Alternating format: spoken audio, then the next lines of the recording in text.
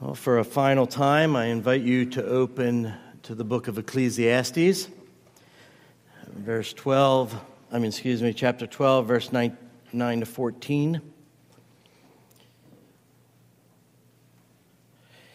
Hear now the word of the Lord. Besides being wise, the preacher also taught the people knowledge, weighing and studying and arranging many proverbs with great care. The preacher sought to find words of delight, and uprightly he wrote words of truth. The words of the wise are like goads, and like nails firmly fixed are the collected sayings. They are given by one shepherd. My son, beware of anything beyond these. Of making many books there is no end, and much study is a weariness of the flesh. The end of the matter, all has been heard. Fear God and keep his commandments, for this is the whole duty of man. For God will bring every deed into judgment with every secret thing, whether good or evil. Well, Father, we ask now that as we consider these upright words of truth, that you would give us insight by your Spirit. We pray in Christ's name. Amen. Well, we come now to the final words of the book of Ecclesiastes. And as we've heard much about living life under the sun in these 12 chapters, however, there was one main theme, and that was the vanity of life. It's mentioned 27 verses, about 27 plus times. The first chapter opens with it in verse 2. Vanity of vanities, says the preacher, all is vanity. And then the last chapter, here, chapter 12, in verse 8, it concludes with vanity of vanities, says the preacher, all is vanity. Life under the sun, that is, life without God, is empty. It's vanity. It is pointless. It is useless. It is absurd. It is meaningless. It is vanity. Vanity of vanities. All is vanity. Solomon has taught us many, many things, but one thing is obvious. Life itself is futile when you don't know the key to living. Solomon is literally saying your life is a waste if you die without knowing what it was all about. Oh, we fill our lives with many things, many enjoyable things, many things that are fine to fill our life with. But if we don't know the key to living, our life has been a waste. And so that is why Solomon meticulously and painstakingly searched for life's true meaning. After all the searching, we even come to the end of the book now, after all his hard work, and we still read the words vanity of vanities. And at this point in our study, that is the end of it, these words should make a greater impression upon us now than they did at the beginning of the book. Solomon has made his case that life under the sun, life apart from God, is vain. You can't look to work, he said. You can't look to wealth. You cannot look to power to find meaning. You cannot look to pleasure. Why? Because work apart from God is vain. Wealth apart from God is vain. Pleasure apart from God is vain. Power apart from God is vain. Even death, he says, is vain apart from God. Phil Ryken said, if there is no God, there is no judge. And if there is no judge, then there's no final judgment. And if there's no final judgment, there is no ultimate meaning to life. Nothing ever matters if there's no judgment. And so if you choose life apart from God, all you're left with is meaninglessness. An empty life full of toil at every turn. You're left with what Solomon has spelled out in chapters 1 to 10. You're left with the monotony of life, the certainty of death, the vanity of wisdom, and the futility of wealth. That is the story that Solomon has shared with us. That is the story of life under the sun. There is nothing new. What has been is what will be. Death is always looming. Wisdom gives us no ultimate advantage over the fool, and our wealth and the pleasures it affords leaves us feeling empty.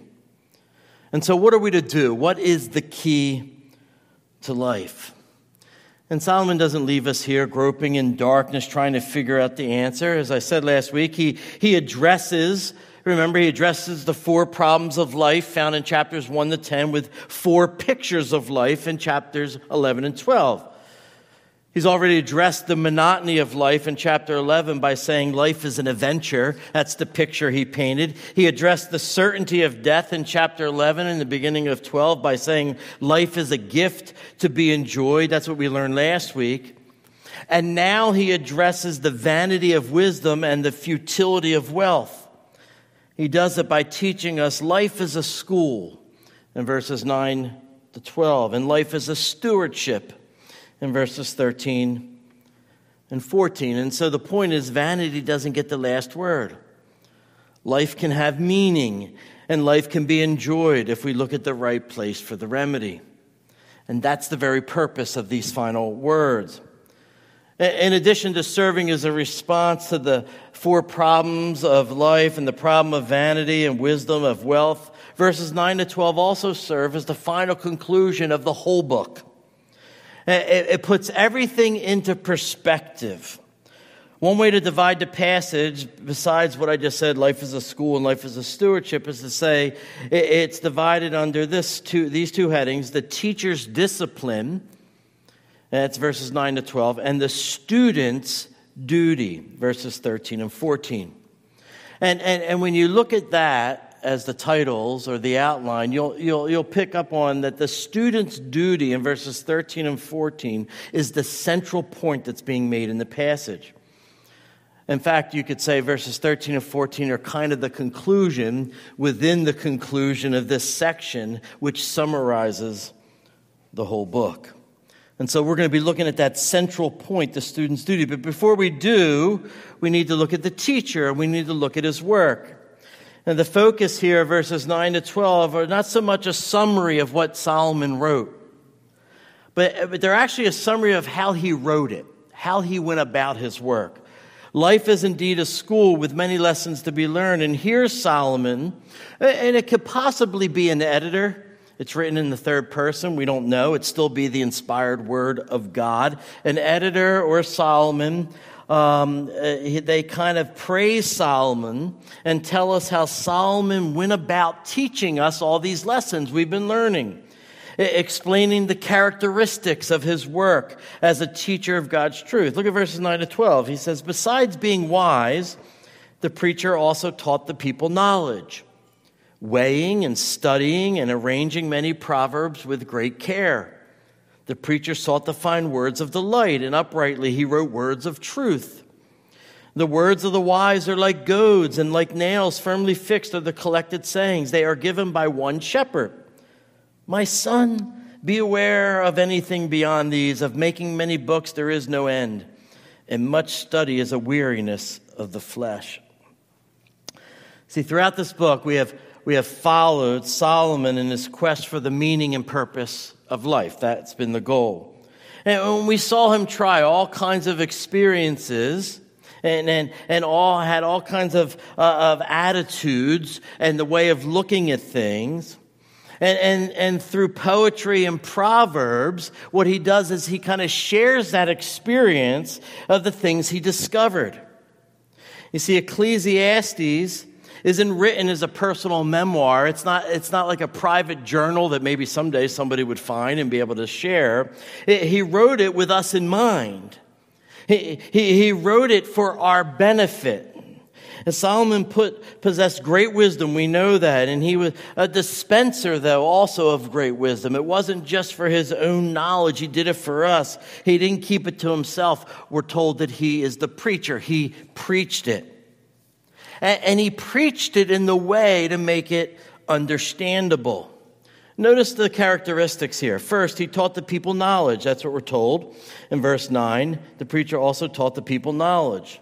There must be substance to the teaching, or else there's nothing worthy of being taught. And so he taught them knowledge. But he also taught people. Now, that seems obvious. Who else are you going to teach?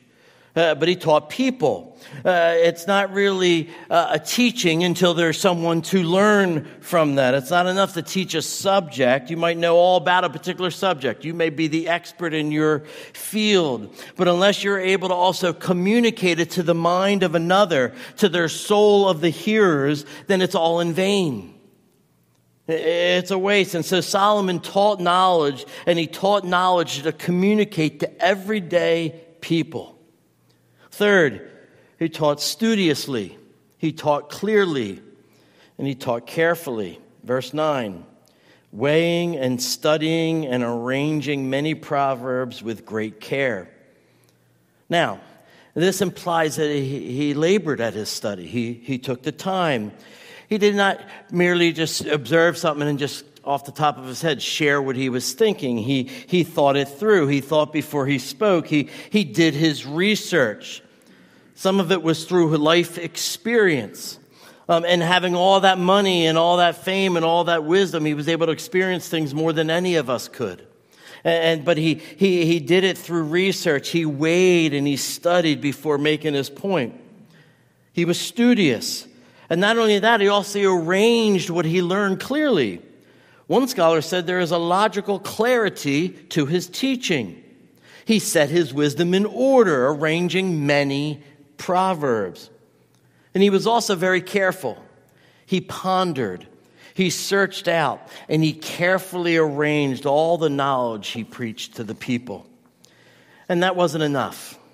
He also demonstrates the importance of the words he used. He had a respect for language and how it's used. Look at verse 10. The preacher sought to find words of delight, and uprightly he wrote words of truth. And so Solomon labored to not only speak studiously, to not only speak clearly and carefully, he also wanted his words that he was sharing to be pleasing to those who were listening. The NIV says he picked just the right words. There was an artistry and an integrity to his presentation. His words were delightful, even as they were also upright. Now, the delight there expresses the beauty of his writing. Everyone recognizes, by the way, the beauty of Solomon's writing. And for example, Thomas Wolfe, the famous American writer, says Ecclesiastes is the highest flower of poetry, eloquence, and truth. The greatest single piece of writing I have known. And so Solomon succeeded in searching for just the right word. He wrote delightfully. But it wasn't just beautiful. It was also truthful. And now we get to the most important characteristic. His words were upright and true. All the labor, all his careful, clear, and delightful arranging of his words were meant to emphasize for the purpose of emphasizing the truth. Without truth, his teaching would be in vain. Oh, it'd be beautiful, it'd be eloquent, but it would still be a lie. And Solomon's goal was to tell the truth in the most careful, clear, and beautiful way he knew how. He was literally a great preacher. Now, the story is told of a little girl in church who asked her mother, "Mommy, why does the pastor pray before his sermon?" The mother replied, "He's asking God to help him preach a really good, great sermon, say like Solomon." And then she asked another question, "Why doesn't God answer his prayer?"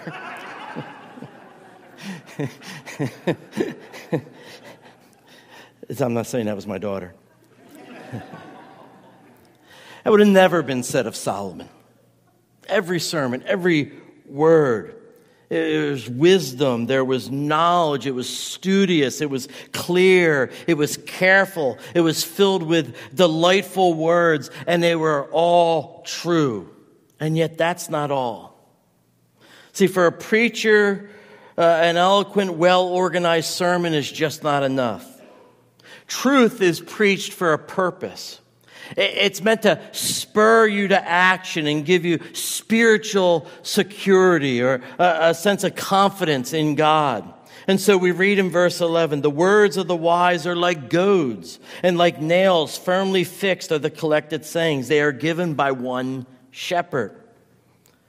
Solomon spent so much time emphasizing his choice of words because they are like goads, they are like nails. Goads are ancient cattle prods. It's one of the tools of a shepherd's trade, a sharp stick that spurs a stubborn beast to keep moving. And nails, they refer to tent pegs. A shepherd would drive the tent pegs into the ground to keep the tent from blowing away and then giving the tent some stability, and then the person inside the tent some security. And so that's what it was used for. So Solomon is saying, once the truth is driven into our minds, it's need to be remembered and giving us stability in life and giving us security in life. And so teaching and Solomon's preaching spurs us to action and holds us in place. Another way of putting this is to say that Scripture is sharp, that Scripture is penetrating. That's what Hebrews 4:12 says. And both goads and nails are sharp and penetrating. And Hebrews says, for the word of God is living and active, sharper than any two-edged sword, piercing to the division of soul and of spirit, of joints and of marrow, and discerning the thoughts and intentions of the heart. So you think of Ecclesiastes, and maybe just all of Scripture really, think of it as God's cattle prod, and pressing you on, and his tent peg pushing us to find lasting pleasure in his goodness. One writer says, steering us away from foolishness and towards godly wisdom, spurring us on to patience, contentment, humility, and joy in Christ. And when we forget God, Scripture goads us to remember our Creator. It's driving the tent peg of God's Word deep into our hearts to the piercing of our soul, reminding us that we will indeed someday leave this world, enter into his presence for all eternity, and enter into the presence of our Savior and friend, Jesus Christ. And so Solomon preached with the goal of spurring his hearers to action and giving them a place to securely stand. Well, all these delightful, true, and piercing words, clearly and carefully arranged, that guide us and get nailed into our hearts, are given, we're told in verse 11, by who? By one shepherd. And the shepherd that Solomon refers to is God himself. And so think about it this way. Solomon's words were not only studious, they were not only clear, they were not only careful, they were not only delightful, they were not only truthful, spurring people to action and security, they were also inspired by God. I'm sure all the great poets can be studious, clear, careful, even delightful, even if they don't speak truth. Maybe sometimes they do, but they cannot say that their words are breathed out by the Holy Spirit. They cannot say that their words are inspired by God. But that's what's true of these words. Peter says it this way, for no prophecy was ever produced by the will of man, but men spoke from God as they were carried along by the Holy Spirit. Ecclesiastes is the very word of God. It's not just Solomon musing about things that he learned, even as helpful as that may be. It's God speaking to his people. And as Paul says, all Scripture is inspired by God and profitable for what? For teaching, for reproof, for correction, for training in righteousness. And so these are not just the musings of a skeptical philosopher.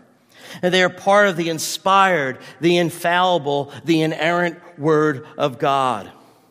And so it's not enough to be like Thomas Wolfe and just admire them. Maybe Thomas Wolfe believes, I don't know. But my point is, it's not enough to just admire them. They must literally penetrate our heart, and they must guide our life.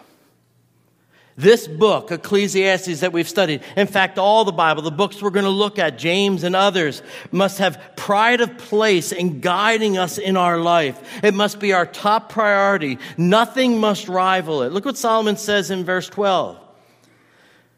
My son, beware of anything beyond these, beyond God's word. Of making of many books there is no end, and much study is a weariness of the flesh. He's warning us. He's warning us to not go beyond the written word of God. To beware of words written, maybe eloquently, maybe delightfully, maybe beautifully, the written words merely of men and women. It's not that we shouldn't read other books. In my ministry, I have read hundreds and hundreds of books. The point is, the most important book for us to study is the Word of God. It's the Bible. Life is a school, Solomon's teaching. And he's saying your textbook is the Scripture, and your teacher is the Holy Spirit. That's life. There's always lessons to be learned. And it's from the Scripture that we receive the wisdom to understand the meaning of life and receive our action plan for living life wisely. And in this instance, that action is spelled out for us in verses 13 and 14. The student's duty, that's our next point. Look at verse 13. Life is a stewardship. The end of the matter, all has been heard. Everything Solomon studied, everything he carefully arranged and clearly taught with these delightful, true words, all of it has been heard. After diligently searching out the meaning of life, going through all those experiences that you remember that he went through, leaving no stone unturned, here is his conclusion of the matter. Fear God and keep his commandments, for this is the whole duty of man. Fear God and keep his commandments. Verse 14, for God will bring every deed into judgment with every secret thing, whether good or evil.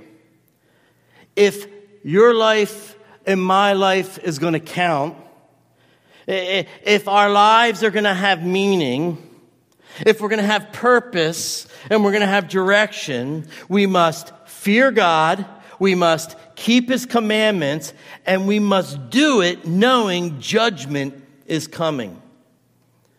And so Solomon summarizes everything we've studied by saying, here is the final outcome of his research, we could say. His summary is God is awesome, the word is crucial, and judgment is inevitable.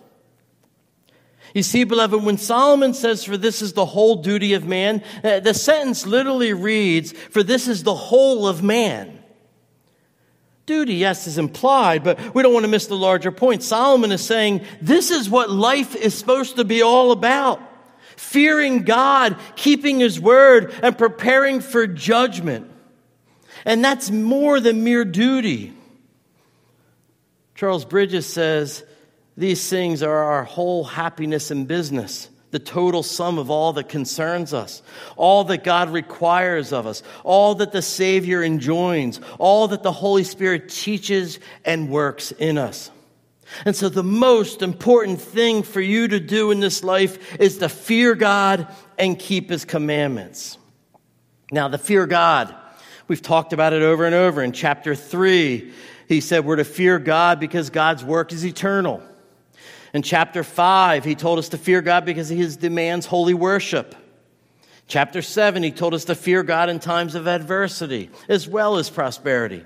Chapter 8, he told us that if we do fear God, it'll go well for us. And now we are told to fear God and obey him because one day we will stand before him in judgment. Now, the fear of God is that reverence and awe we talked about. It may start with terror when you consider our God, but it's a fearness that translates into respect or awe of his power and his greatness. The person who fears the Lord will pay attention to his word and obey it. Not because of legalism, not to earn God's favor. I keep the command, so this awesome God will love me. No, it's because God himself has chosen to love me. He's made that decision, and now my response is one of obedience. It's an awe for who God is that must result in obedient living. Otherwise, it's a sham. Proverbs teaches the fear of the Lord is the beginning of knowledge, but only do fools despise wisdom and instruction. Well, Solomon tells us here the reason that you're to fear God, and it's because he is ultimately our judge. And that's true. He's our judge. We should fear him, but he's not only our judge, he is also our all-knowing sovereign judge, and that makes a big difference. Nothing escapes his judgment. Look at verse 14. For God will bring every deed into judgment with every secret thing, whether good or evil. That's a scary verse. Every secret thing. I mean, you see my sin publicly. You don't know the half of it, right? And I don't know that about you either. Every secret thing. See, someday we're going to stand before God, and we'll give an accounting of both our deeds that were good and bad, as well as the motives of our hearts. And so Solomon is saying, if you want to know the meaning of life, you got to begin with the judgment. You begin with the end in mind. See, the judgment must shape how you live today. Worship God and keep his word. And this verse, really, when you think about it, can be a summary of the purpose of the church. To teach you to fear God in Christ. Keep your commandments in Christ, his commandments. Prepare for your final judgment in Christ. That's why the church is here. Much more needs to be said, but the gist of it is found in those very words. Or let me put it this way. If someone were to ask me, why does St. Stephen exist? Think of all the answers you could give. Well, we've been here really long, so might as well just keep going. I could say we exist, though. No, we're going to be more serious. Take it seriously. We're going to exist for the worship of the triune God. That's a good answer. We could say we exist to teach about salvation. That's an important part. Help people grow in the grace and knowledge of the Lord Jesus Christ. We can teach people how to live for Christ, how to die to sin and live for Christ. Our bulletin, and I think our little handout in the thing talks about us being the beacon on the hill. We exist to be a light to our community. The light of the gospel, that's a good answer. That's a good one. To preach the word, that's the one I like. We could say we exist for the glory of God and to enjoy him forever. We could say we exist to promote the love of God to our neighbor, which we should. All that is true. But here's what I think Solomon would say, or at least this is how I'm viewing it. We exist to prepare people to face God at death. We exist to help people die well. That's why we're here. Why can I say that? I can say that because one of our main purposes for existence is to help people to prepare to face God, because Ecclesiastes ends with the final judgment. And because it does, because the final judgment is how it ends, it means that everything in life matters.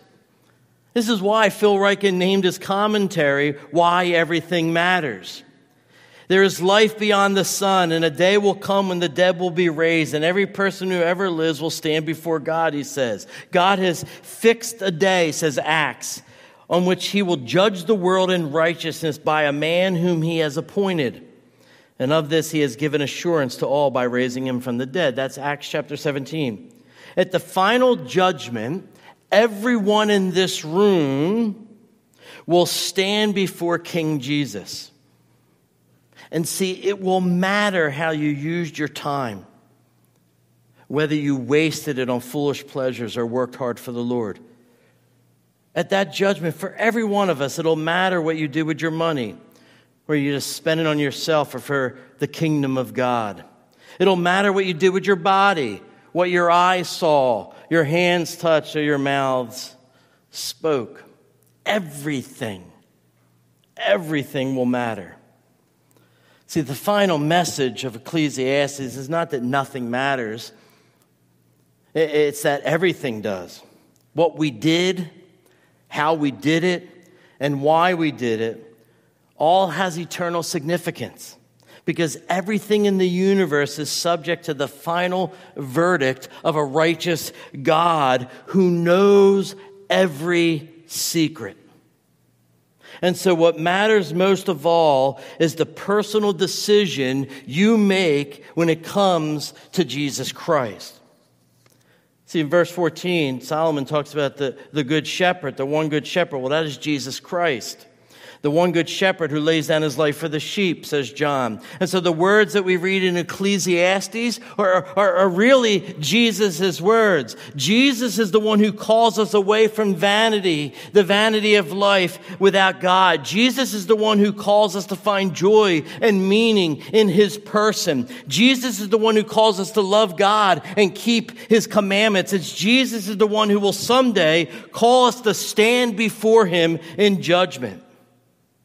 And so if we come to him for salvation, if we believe that he came into this vain, meaningless world and suffered all its futility and frustration on our behalf, if we believe at the appointed time God's judgment fell upon him so that we can be forgiven, we can be pardoned, if we believe that his death paid the debt of our sin, if we believe his resurrection secured our future resurrection, if we acknowledge that his obedience to the word of God is imputed to us as our righteousness, if we understand that our keeping of God's commands is only possible because he has united us to himself and given us his Spirit. If that's what you believe, if that's what you cherish, if that's what you understand the Scripture talking about when it talks about salvation, then one day, everyone here who believes will stand before the righteous judge, and you'll be looking into the eyes of a loving Savior. That's the only way this passage can bring joy to your heart. See, because if you're here and none of that was true of you, if you just don't embrace Christ alone for your salvation, you will not be looking into the eyes of a loving Savior, but a righteous judge who's ready to pour out his wrath upon you. But in Christ, God delights in us. He delights in our works. Even though they are as filthy rags, they're never done perfectly, God delights in them in Christ. And so if you know Christ is your Savior, the day of judgment, you will hear this verdict, not guilty. If you know Christ and him alone is your Savior, you will hear his judgment, you are forgiven. You will hear his ruling, well done, my good and faithful servant. This is the end of the matter. After all God has done for us through his Son, Jesus Christ, we love God, and when we love God, we will naturally keep his commandments. Jesus said it, if you love me, you will keep my commandments. And so it's our job, it's my job, it's the job of the preacher to teach that message, to clearly and carefully and studiously, and occasionally I'll use delightfully beautiful words, to spur you on to follow Christ. To pin you down upon the solid rock of Christ and his word. And so if you remember anything from this series about what we learned from Solomon, remember this: life is full of toil. It's full of trouble. At times you will look with your fists in the air and say, it is meaningless. It is vain. It'll leave you feeling empty and lost. All that is true. But here is the end of the matter.